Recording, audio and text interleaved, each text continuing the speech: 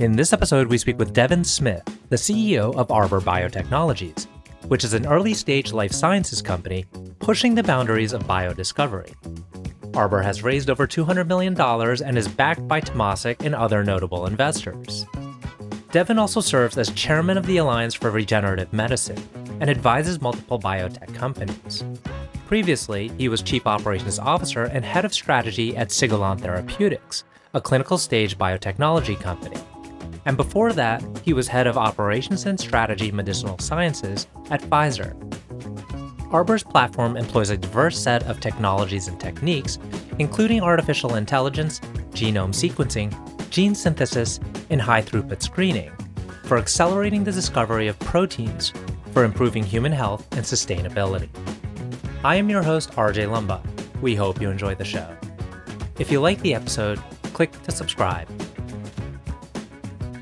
RJ Lumba is the managing partner of GrowthCap and the executive chairman of Market Insight Media. He is the host of Growth Investor, a podcast featuring today's best investors, executives, and founders. In the minutes ahead, we'll uncover insights and strategies for accelerating growth and succeeding in business. Devyn, thank you so much for taking the time to chat with us today. It's a delight to be with you. Likewise, thank you for the opportunity. As I was mentioning before we hopped on, the area of biotech and genetics is not our forte, but there's no better person, I feel like, to have on this podcast to help get me up to speed, as well as maybe our broader audience. If it's possible, could we start at how the genetic space has evolved over the last couple of decades? I did work on a deal maybe like 1.5 decades ago where the name that people like to talk about was Craig Venter, and he seemed to be associated with a lot of the developments at the time. So maybe we could just hear a little bit about the history, and then we'll head into Arbor Biotech. Okay, that sounds great. I would say the 90s were this time where there was a lot of excitement about the human genome and the Human Genome Project. And so you had two competing approaches. You had the government-funded approach, and then you had Craig Venter and his approach, both of which were trying to sequence the human genome. It took about 10 years and probably $1 billion, a lot of money to get there. And they finished at about the same time. They called it a draw. And you subsequently had almost a complete sequence of the human genome done by two different groups. Now, I think at the time there was a lot of prediction this was going to revolutionize everything and the world would change in the next couple of years. Unfortunately, I think in biotech and pharma, it takes a little longer than a couple of years to go from interesting data to true drugs. And so I think over that 2000 to 2010 timeframe, I think there was a lot of efforts put into understanding what did that data mean? What was the real output of the data? There were other efforts underway to look at sequencing folks in places like Iceland and other areas where you could begin to tease out genetic differences and begin to tie mutations to disease. I think having this broad access to the data allowed us to really begin to identify what were the underlying DNA challenges, if you will, or mutations that were driving diseases. I think as we understood that more, suddenly in the last decade, you've begun to have more and more drugs that have been developed that are tailored to a specific mutation. There's quite a few in cancer now where I think 20 years ago, cancer was a disease that was diagnosed and you were staged by looking at tissue. It's this type of tumor in the lung, and it's stage X.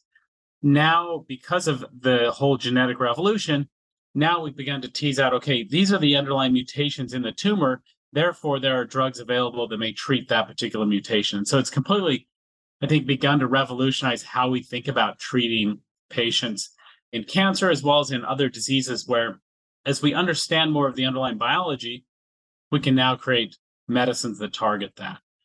So that's sort of through 2010. I think the other two big shifts scientifically in the mid to late 2000s, you had the development of what are called induced pluripotent stem cells, or iPS cells for short.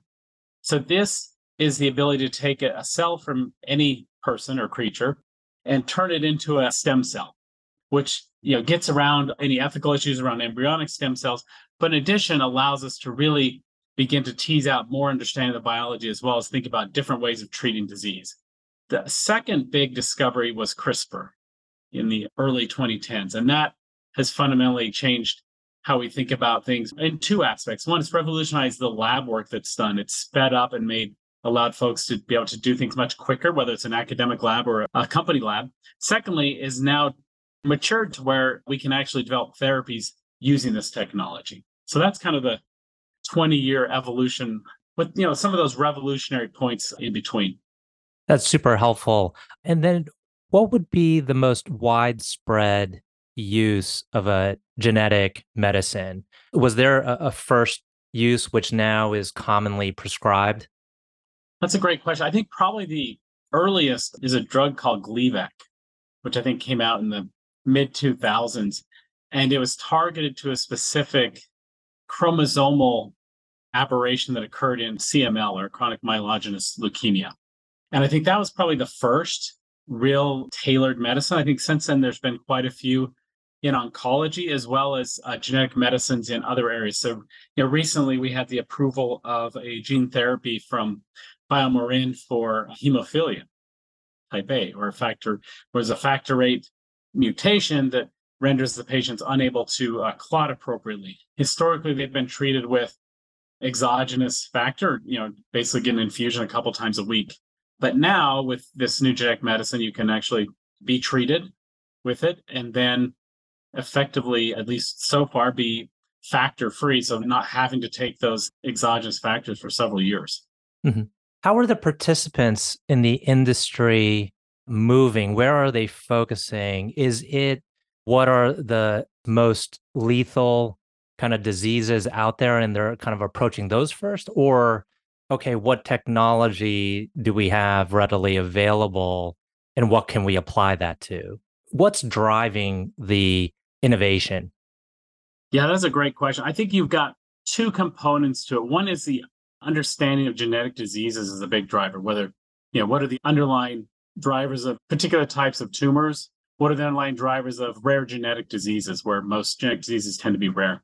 I think those are two of the big areas right now folks are focusing on. I think particularly as we think about genetic medicines using a CRISPR-based approach, we want to start in these rare indications for a couple of reasons. One, the unmet need or the patient's outcomes tend to be just terrible. They need something today to treat it. Secondly, it also gives us the ability to understand, how do we develop these types of medicines? How do we think about safety? How do we think about the manufacturing? All these pieces that are fairly challenging to work out technically and scientifically. Once we understand those components and we feel like we can routinely create and develop these types of medicines, then we can really start to think about broader disease areas, where things like Alzheimer's or other large diseases where maybe the genetics aren't often as clear cut, but there's some clear opportunities to do some things using something like a CRISPR. But we also want to make sure that we have a really good handle on the safety, the efficacy, and how to manufacture it efficiently before we really move to those bigger areas. I'm fascinated by Arbor Biotech. What it seems like is you have created this sophisticated tool or machine to enable you to maybe treat a lot of different diseases, ailments, et cetera, because of the data you have, because of the artificial intelligence and machine learning. Let's head into Arbor Biotech and what it's all about. You've raised significant capital, so we'll get to that later, but let's talk about Arbor. Yeah, so Arbor was founded about 6 years ago by Feng Zhang. So Feng, for folks who may not be familiar with his name, is one of the CRISPR pioneers here from the MIT and Broad Institute. And David Walt, who is also from the Harvard MIT area. David had co-founded Illumina, which makes these giant sequencers that are used by many of us today, as well as other companies. So the two got together. And at that point in time, the CRISPR space was really limited to a single enzyme called Cas9. And I think as we began to generate more and more data from bacteria, it became clear there's probably thousands of unique CRISPR systems out there that may provide better, different approaches to thinking about gene editing or editing the human genome beyond what Cas9 can do. And so that was the underpinnings for the founding of Arbor. And so we've created, as you said, a discovery approach that allows us to identify novel, interesting systems from bacteria, pull those out, engineer them, and characterize them to turn them into putative therapies. And using some of these machine learning AI capabilities that are important to help us very quickly identify systems, characterize them, and engineer them. The other piece that's important is that as we become more sophisticated in thinking about genetic disease, it's also become clear that having a single approach is not going to be sufficient, and that you need multiple different enzymes and editing approaches to really affect the broad range of genetic diseases out there.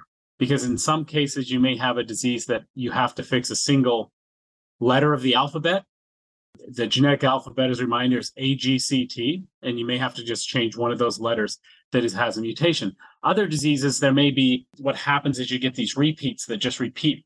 And suddenly a normal person may have 50, but a person with, say, Huntington's disease can have thousands of these repeats, which causes disease. So in that case, changing one nucleotide is not going to help you. You need to cut out that particular region, remove it so you restore normal functionality. So you need a different approach there.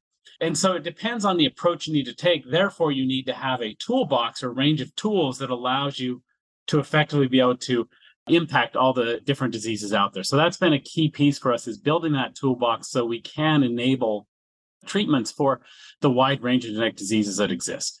When we talk about cutting and fixing, how does that actually happen? Does the patient ingest a pill and the pill then does all the work to do that? So the way it works is, we'll take liver disease, for example, if you want to do something in the liver. And in that particular case, we actually utilize a lipid nanoparticle, or an LNP. So as a reminder, lipid nanoparticles were the mode of delivery for the COVID vaccines.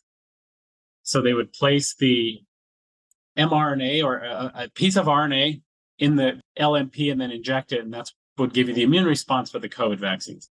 In this case, we utilize that lipid nanoparticle, and inside that particle, we put two things. We put in a messenger RNA that encodes for the nuclease, the scissors that do the molecular cutting. And then you put in there a short piece that is called the guide. And the guide tells the molecular scissors where to cut on the DNA in the patient. So in that particular case, it would be an infusion, so an IV intravenous infusion into the body. And then the lipid nanoparticle would go to the liver, move into the cells. The molecular scissors would then be told where to go, and they would go and cut, or whatever they need to do to the DNA, cut or remove, replace. And then it would be gone, because an mRNA is transient, and within a couple of days everything's gone, and hopefully you have done enough editing to the liver to restore normal functionality. So that's an example of how the therapeutic could work. I'd like to kind of backtrack and talk about your background, because it's a very accomplished and impressive one, and clearly showcases your expertise in this whole area. I mean, how far back should we go? I mean, you did your PhD at Harvard Medical School. Maybe we could start around that time. Okay. So first, I was raised in a rural town in a very large family. So we had a lot of farm animals and such. And I was always fascinated by genetics. We had a lot of chickens, and you could take two different types of chickens and breed them and incubate the eggs, and the chicks would look very different, like an amalgamation. So those types of things are fascinating as an 11 or 12-year-old, that science could really do a lot. So that fascination with science carried through to the PhD at Harvard, where there I studied what were the molecular mechanisms for why your stomach looks so different from your small intestine. So in an embryo, it looks like a tube or a little hose. And then suddenly, as the embryo develops, you get the stomach expanding into a bag, and the intestine lengthening, becoming almost like a giant spaghetti noodle, if you will. They have very different functions and very different cells inside. And so understanding and studying what were the genetic drivers of the different morphologies, or why you have these two different tissues, was a lot of what my PhD was about. And from there, I loved doing the science, but I also loved thinking about, how do you translate the science into therapies? And so after the PhD, I went and joined a strategy consulting firm, where I wanted to learn the business side of science a bit more, so I could begin to understand, how do you translate interesting science into a therapeutic? So I did that for about 8 years. I learned a tremendous amount about the industry, from pharmaceutical companies to startups and everything in between, and then joined Pfizer in 2009 and spent about a decade there. Spent a lot of time at Pfizer thinking about strategies for drug development. Spent a couple years in the UK with Pfizer as COO of their regenerative medicine or stem cell unit, where we brought a couple of novel cell therapies into the clinic. And while there, really enjoyed the broad range of approaches to thinking about and developing new medicines. I left Pfizer and joined a small startup here in the Cambridge, Mass area, utilizing cells to treat disease. And in this case, we were taking these iPS, these cells I talked about, in a pluripotent stem cell, and you can differentiate that cell over a course of time into a beta cell. So beta cells are the part of our pancreas that is responsible for insulin secretion and functioning.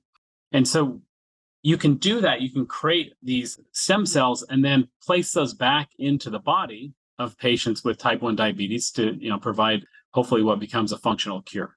So that was the goal and approach that we were taking at that company. That company did a large partnership with Eli Lilly and subsequently was just acquired by Eli Lilly about a month and a half ago.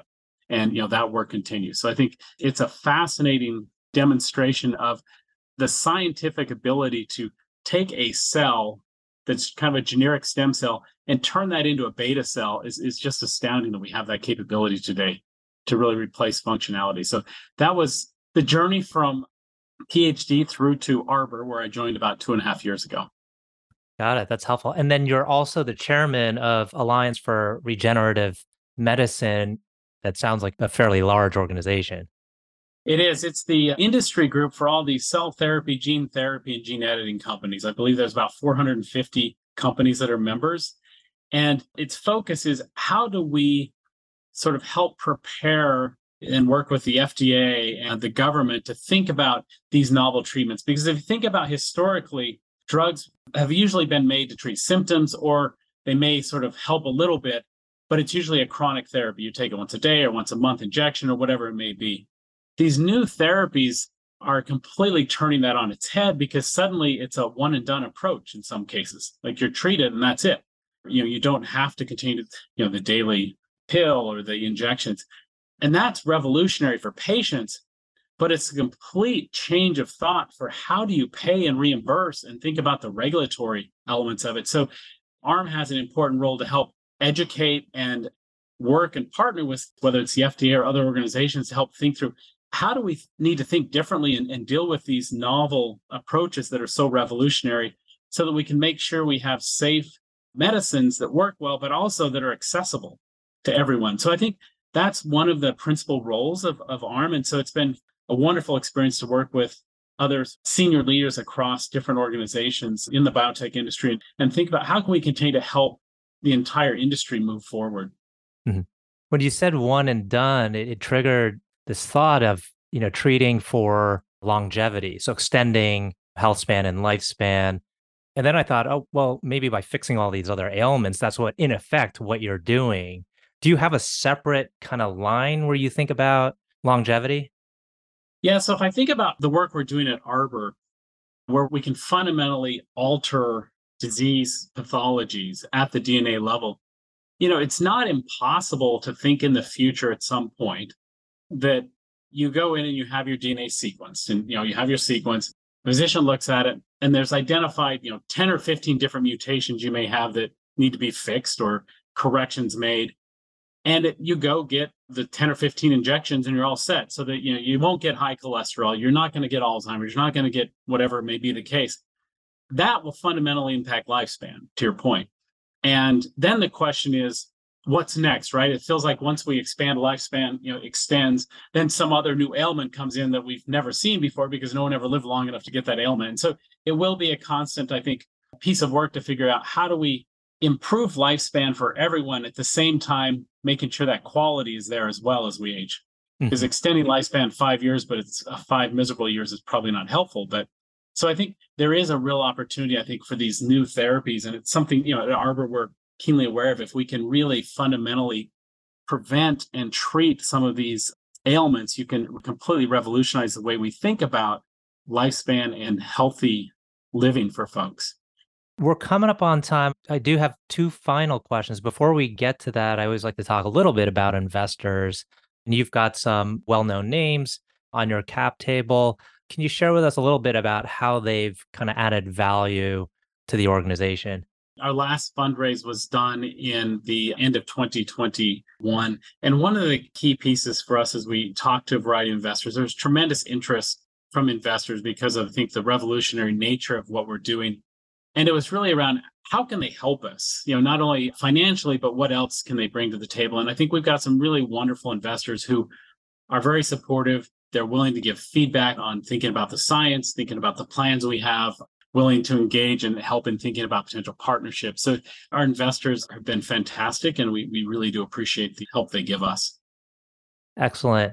Okay, so the first of the last two questions is, can you tell us about a person who has had profound influence on you?